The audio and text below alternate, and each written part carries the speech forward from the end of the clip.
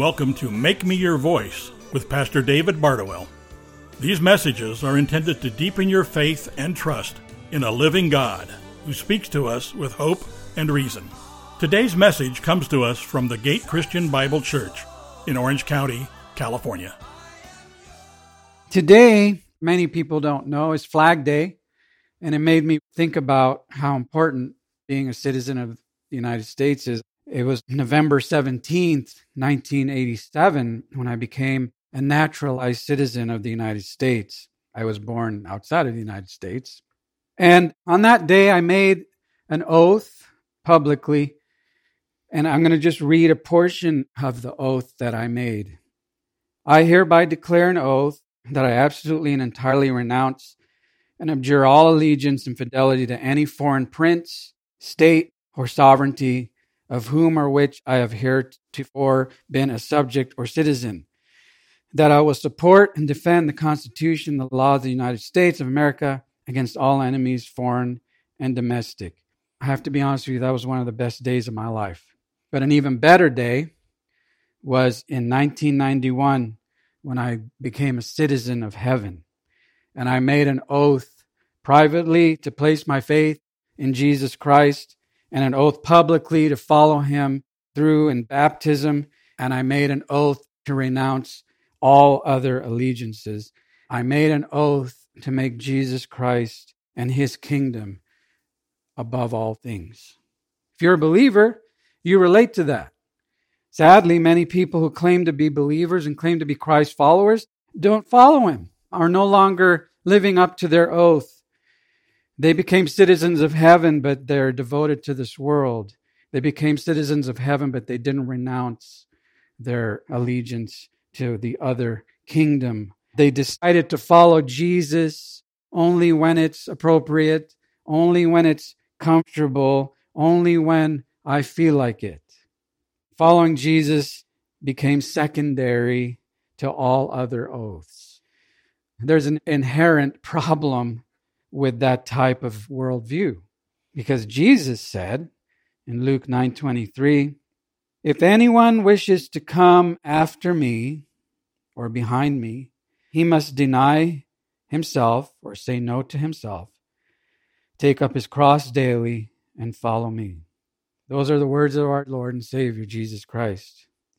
You can't follow Christ and be devoted to any other kingdom. You can't follow Christ and have allegiances above him. You can't follow Christ and it be about you. You can't follow Christ and have any other kingdom above him, including the kingdom of you. You know what's the kingdom? It's called the kingdom of you, or the kingdom of me. It becomes all about me instead of all about him. Because there's no gray area here to have allegiance to other kingdoms. In order to be a Christ follower, I must die. And that's what we're going to talk about today. What does that mean? To die to yourself, to deny yourself. Today we're going to look at Stephen, the first Christian martyr, and find out what it really means to die to yourself. Just a little background around Stephen. He was a Hellenistic Jew. He was part Greek. His name is Greek. He probably came to faith during Pentecost. We don't know. He's described by the apostles as a man full of faith and of the Holy Spirit. He was chosen by the apostles as the first to be assigned to wait on tables. Diakonos. That's that word, and we get the word deacon. It literally means wait on tables. He was also a man full of grace and power, whom God used to perform great wonders and signs among the people. Now, we don't know much else about Stephen other than he is the proto-martyr, the first of the kind, the first Christian martyr. So he's the prototype. And we can learn from Stephen some important truths about what it means to be a follower of Christ and to say no to ourselves. So what does this new death entail? The new death involves first crucifixion. There's a crucifixion that happens. Paul wrote it this way in Galatians 2:20. Read it with me. I have been crucified with Christ, and it is no longer I who live, but Christ lives in me. And the life which I now live in the flesh, I live by faith in the Son of God, who loved me and gave himself up for me. That's an oath. Notice, like Stephen, Paul's life was dramatically changed by Jesus Christ. Before Paul met Christ, he was not living for God. He thought he was. He was living for the law. And he was proud of his religion. And he was proud of his piety. He thought he was living for God, but he was really living for himself and his own glory.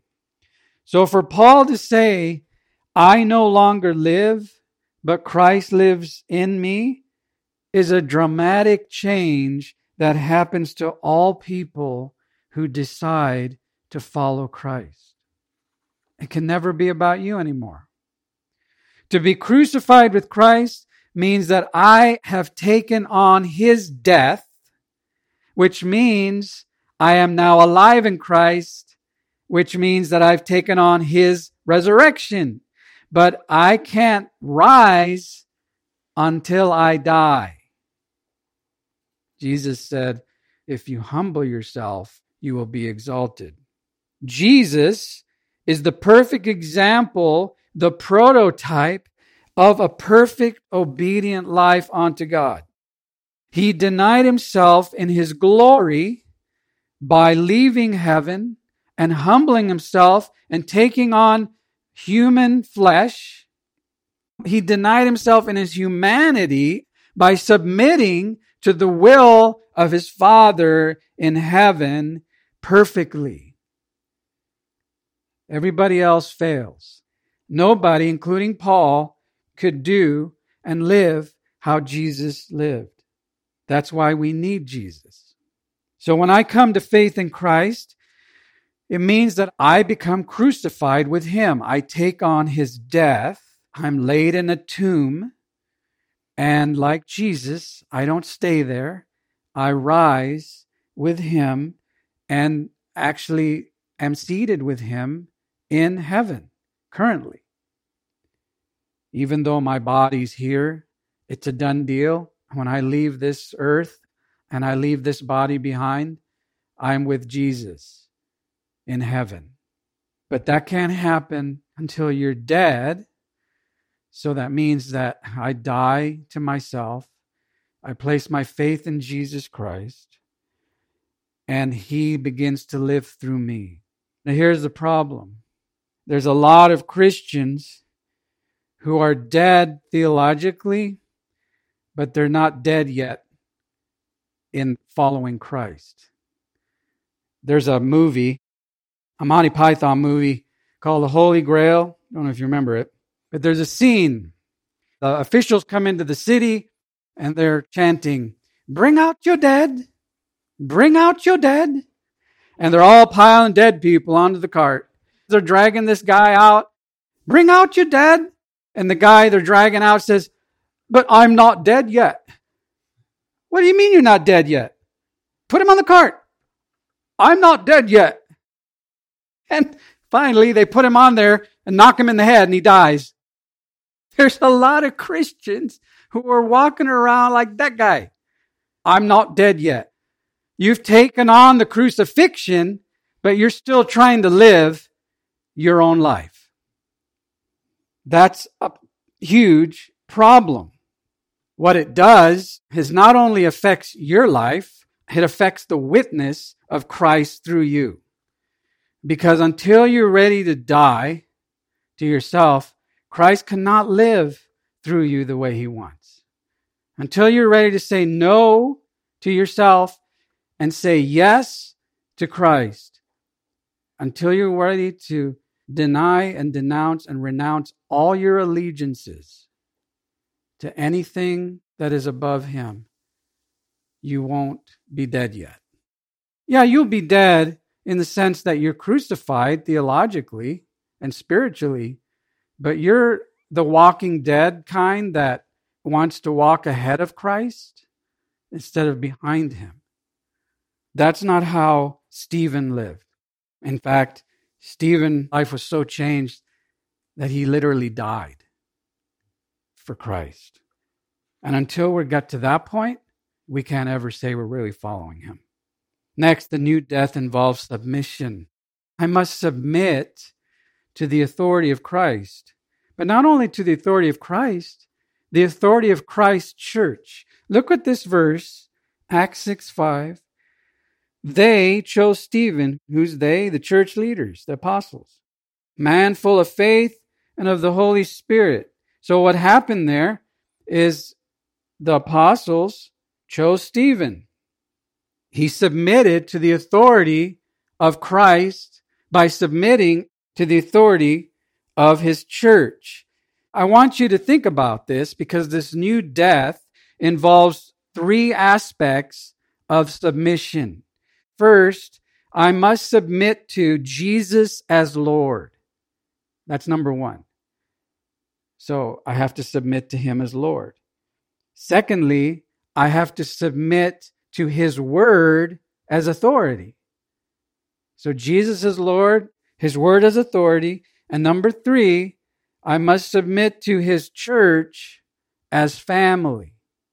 His church as family. Turn in your Bibles to Acts chapter 6. I'm going to start reading in verse 1. It says here, "Now at this time, while the disciples were increasing in number, a complaint arose on the part of the Hellenistic Jews." So isn't that odd? There was a complaint in the church. And it was from the Hellenistic Jews, which means the Jews that were of Greek origin, against the native Jews, the native Hebrews, because their widows were being overlooked in the daily serving of the food. So there was a conflict about how the food was being distributed in the church, and they complained. So in verse 2, the 12, the apostles, summoned the congregation and the disciples and said, "It is not desirable for us to neglect the word of God in order to diakonos, serve tables. Therefore, brothers, select from among you 7 men of good reputation, full of the Holy Spirit and of wisdom, whom we may put in charge of this task, so that we can devote ourselves to what God has called us to do, pray, and to the ministry of the word." So you see what's going on here? The apostles are wise. They're saying, hey, we can't handle all these complaints. Remember, by this time, there's probably like 5,000 at least in the church. They're getting complaints and this. I mean, how can you do what God's called you to do when you're trying to like handle everyone's complaint? So they said, no, let's get other people involved. And so in verse 5, the statement was approved by the whole congregation, and they chose Stephen, a man full of faith and the Holy Spirit, and Philip and Prochorus, and Nicanor and Timon and Parmenas and Nicholas. And Nicholas was a proselyte, so he was a Gentile convert from Antioch. And these they brought before the apostles, and after praying, they laid their hands on them as a symbol of God's anointing. The word of God went on spreading, and the number of disciples continued to increase greatly in Jerusalem, and a great many of the priests, so the Levitical priests, were becoming obedient to the faith. So a lot of priests were coming to Christ. So what do we see here? We see Stephen chosen by the apostles to wait on tables. But yet Stephen, we know that he had a lot of supernatural things that God was doing through him. So why didn't he say, hey, why can't I be an apostle? I don't want to wait on tables. I want to go out and preach the word. I want to go out and do miracles. I want to go out and get attention. That's not what he did. He said, I'll do anything you want me to do. I live for Christ. So he submitted to Christ by submitting to the authority of the church. Out of those three aspects of submission, Jesus is Lord, his word is authority, his church is family, which is the most difficult for you? Is it submitting to Jesus as Lord? Is it submitting to his word as the authority in your life? Or is it submitting to the church as a family? Because here's the thing, a family has an inherent authority structure. There's a mom, there's a dad, and there's kids. Okay, and if you're a mom and a dad, and you have 3 kids, you're automatically outnumbered. So if there's no authority, there's chaos. So look what 1 Timothy 5, 1 through 2 says. Do not sharply rebuke an older man, but rather appeal to him as a father, to the younger men as brothers, to the older women as mothers, and the younger women as sisters in all purity. So Paul is writing to Timothy about how the church should be structured authority-wise. And so God appoints leaders, he appoints pastors and elders to lead his family in the local church. And when there's a breakdown in the family, you see what happens. It's in our society. There's a lack of respect for authority. Nobody's wanting to submit to the authority that God has. Though that's the world. That can't happen in the church. Whenever there's confusion and chaos, that's not God. When you see confusion and chaos going on, that's the devil. God is a God of order and peace. When there's order and peace, then God is in authority. Whether that be in your life, whether that be in your thoughts, whether that be in your actions, whether that be in your behavior with other people, that's how God set it up. In fact, he gives us a perfect example. Look at the Trinity. Father, Son, Holy Spirit. All equally God, all equally divine, all equally worthy of praise. But yet, each one submitted to the other for the purpose of mission. Jesus, the Son, submitted to the Father for the purpose of his mission to come to earth and save us. The Holy Spirit submitted to the Son to be a testimony of Jesus and his word and to convict the world of sin, so he points to Christ. That's how it functions with order. And God has set it up in relationships that way as believers in the church. So that's a part of the new death that we have experienced in Christ, is to submit to his authority. Next, the new death involves proclamation. We need to proclaim Jesus to the world. So apparently, Stephen ticked off some of the religious leaders, the religious people, because of his witness. So what do? They concoct up a way to try and kill him, just like they did with Jesus. So Stephen preaches this powerful sermon with courage and boldness, and he proclaimed the gospel of grace to the law-loving religious people, because nothing ticks off religious people more than grace. Go back to Acts chapter 6, and let's pick up in verse 8. This is right after they appoint Stephen to wait on tables. It says, and Stephen, full of grace and power, was performing great wonders and signs among the people. But some men from what is called the synagogue of the freedmen, what's that referring to is the Greek-speaking synagogue, so that makes sense. Stephen spoke Greek, so he would speak Greek in this particular synagogue. And the freedmen is probably people who were freed from slavery. So including both Cyrenians and Alexandrians, and some from Lycia and Asia rose up and argued with Stephen. So that's a big issue there. They couldn't handle what he was saying. But here's the great thing. They were unable to cope with the wisdom and the spirit with which he was speaking. So they secretly concocted up a way to kill him by saying that he was speaking blasphemous words against Moses and against God. So what they do is they pull out the Moses and the God card. And they stirred up the people, the elders and the scribes, and they came to him and dragged Stephen away and brought him before the council. And then they put forward false witnesses, so they're breaking the law, who said, this man incessantly speaks against this holy place, the temple, and the law. For we have heard him say that this Nazarene Jesus will destroy this place and alter the customs which Moses handed down to us. And then verse 15, and fixing their gaze on him, all who were sitting in the council saw his face turn into like the face of an angel.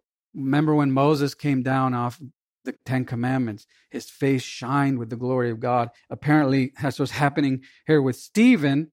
And at this point, put yourself in Stephen's sandals and wonder to yourself, if you're in this predicament, what would you do? I mean, Stephen could have just gone home. He could have saved his life, but Stephen had already renounced his life. See, that's the key. That's the point. You're never going to live for Christ, and you're never going to proclaim him as Lord in the face of death if you haven't already died inside. When you think about a soldier, they go with the intention they're not coming back. See, if you're not dead yet, yes, you're dead theologically, but if you're not dead yet to yourself, you're not going to be like Stephen.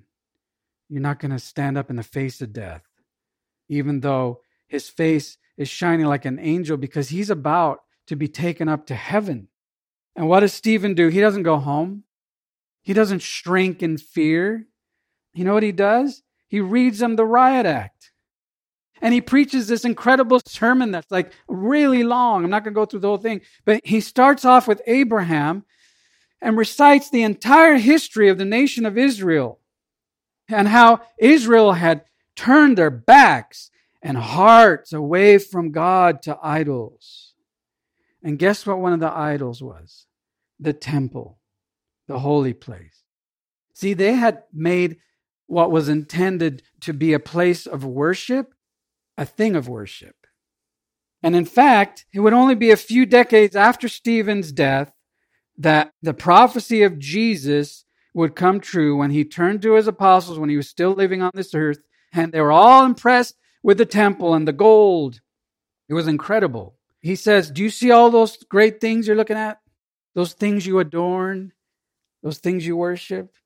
He said, truly I tell you, not one stone here will be left on another. Every one will be thrown down. And you know what happened in 70 AD? Titus and his Roman army came in and took Jerusalem, and they burnt down and destroyed the temple so that nothing was left. Because here's the thing. In order to die and live for Christ, all other holy places have to be destroyed. So Stephen, filled with the Spirit of God, reminded them of their idolatry and their sin and their guilt of actually killing their Messiah, because Stephen's allegiance was to no other kingdom but the kingdom of Christ.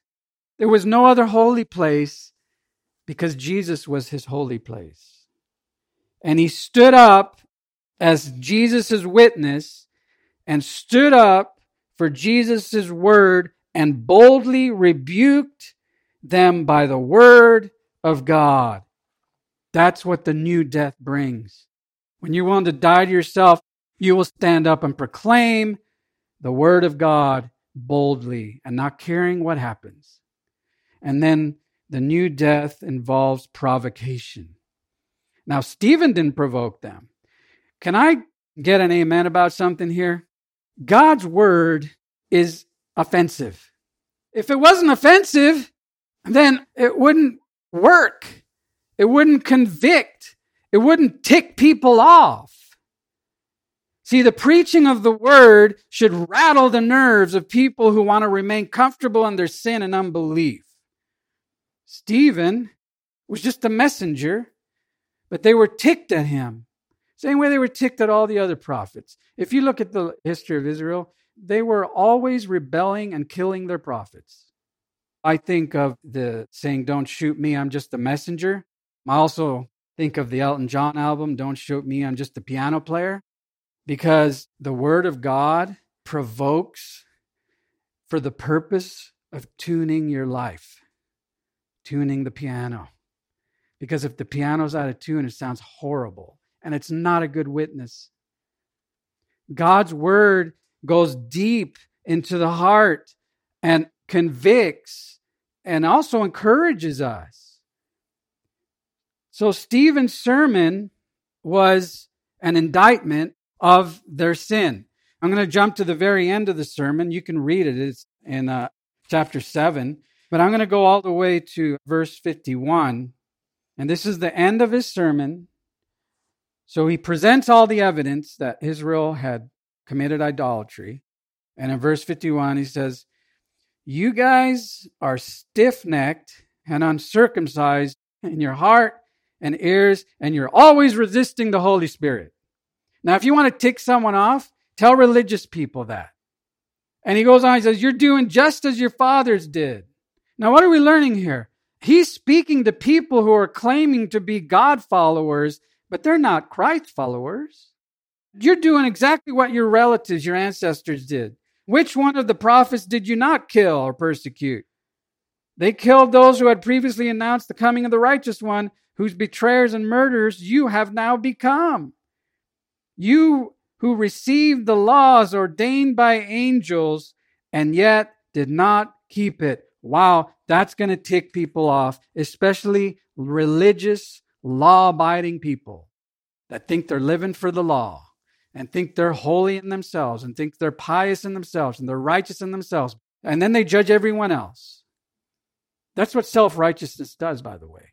That's why you preach a gospel of grace. But at this point, Stephen has just preaching the word, and that in itself provokes a response that should be repentance, but not in this case. But here's the thing that's important. Stephen, we know, was operating under the power and grace of God's Spirit. It says that. So therefore, it wasn't Stephen speaking. Who was speaking? God. The Holy Spirit was speaking. And if you have a problem with what the Holy Spirit is saying through the Word, Jesus Christ, take it up with Him. I remember people saying to me, not now, thank you that we all want to not be like those religious people. We want to learn and to grow and to be convicted and to be encouraged because we know that God's Word heals us. But there were times where people would say, "Pastor, you need to turn down your sermons. They're too convicting." And one time when I first came out with my first CD, and there was a record company, it was 1992 or 3, it was a major record company in Nashville. And they said to me, "We don't know how to market you because your music is too inspirational." I was like, wow, isn't that a good thing? I don't know. But here's the thing. The Holy Spirit is convicting you. Not me. I don't have the power to do that. But like I said, God's word is like a two-edged sword. It pierces to the deepest parts. I had people say, "Pastor, how do you know what's going on in my life? You've been spying on me? It's as if you know exactly what I'm thinking." It's not me. The Holy Spirit is speaking to you. And by the way, the entire purpose of being convicted by the word, at least for believers, is not condemnation. It's edification. It's to build up the church.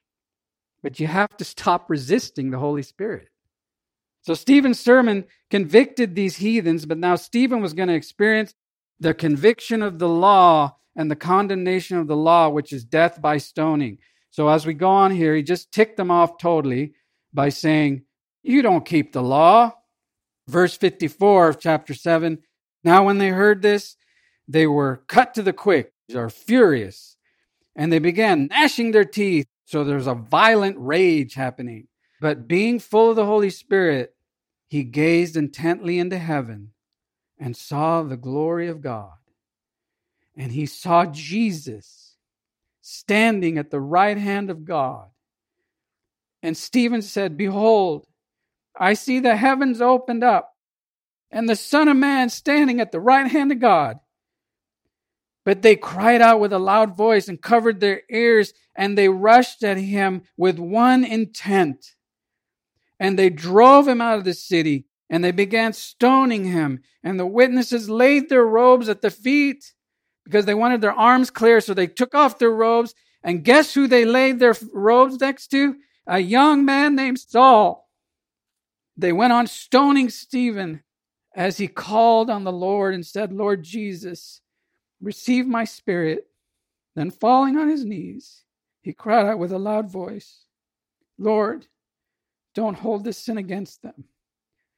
And having said this, he fell asleep. That's a powerful witness. And we get to see it, not live happening, but we see it.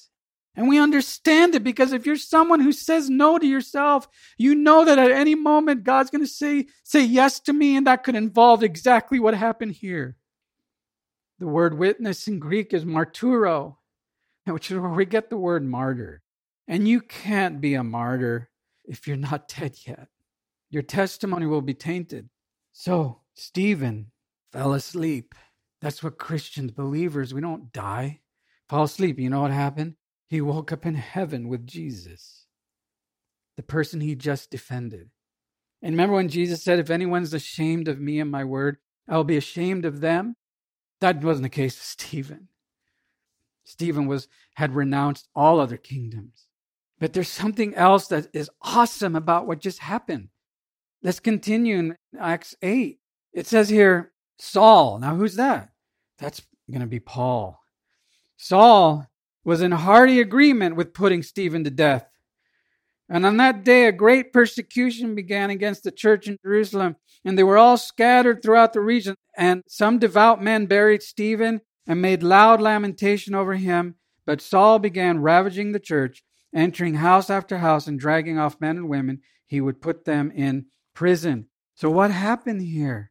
God used Stephen's death to eventually bring Paul, who was Saul, into God's kingdom. In fact, Acts 22, Paul, in sharing his testimony after he's a believer before the Roman officials, he says this, and when the blood of your martyr Stephen, he's talking to the people that were there, was shed, I stood there giving my approval and guarding the clothes of those who were killing him. That's amazing.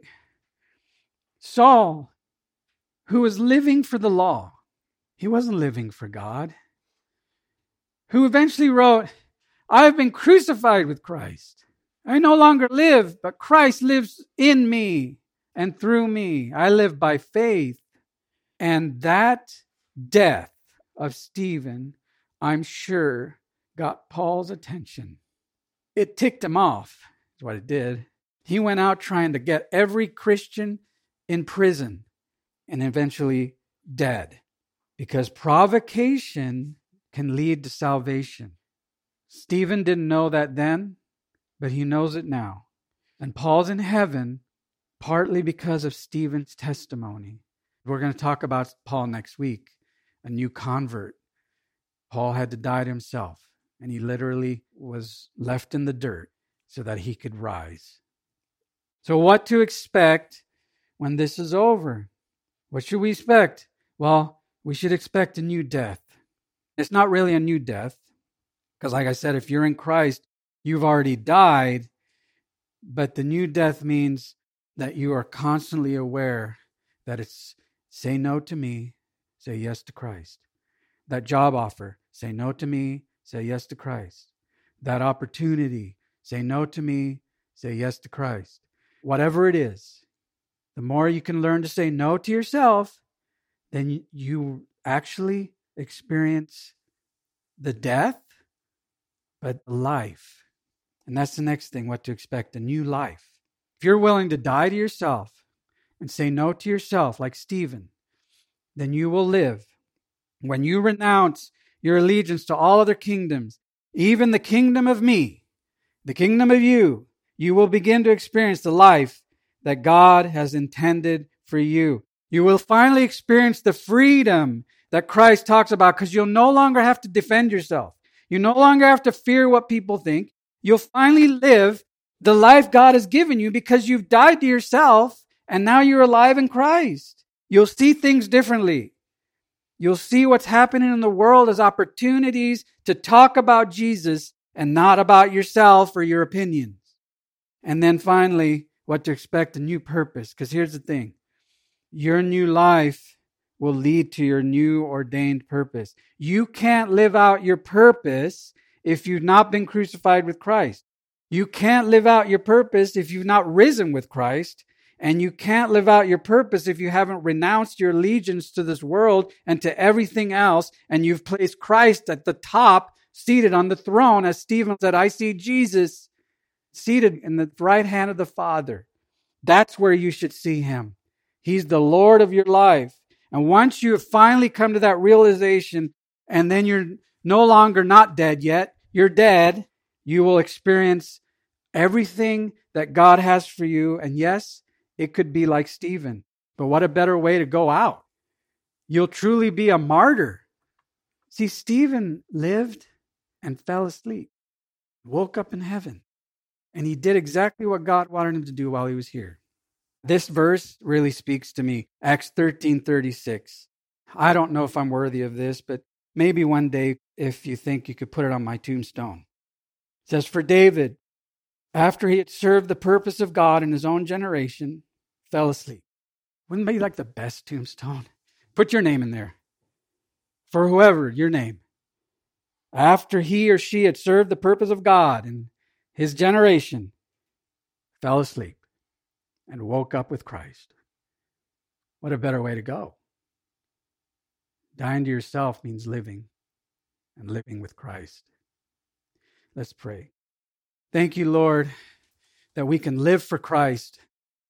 Like Paul said, to die is gain, to live is Christ.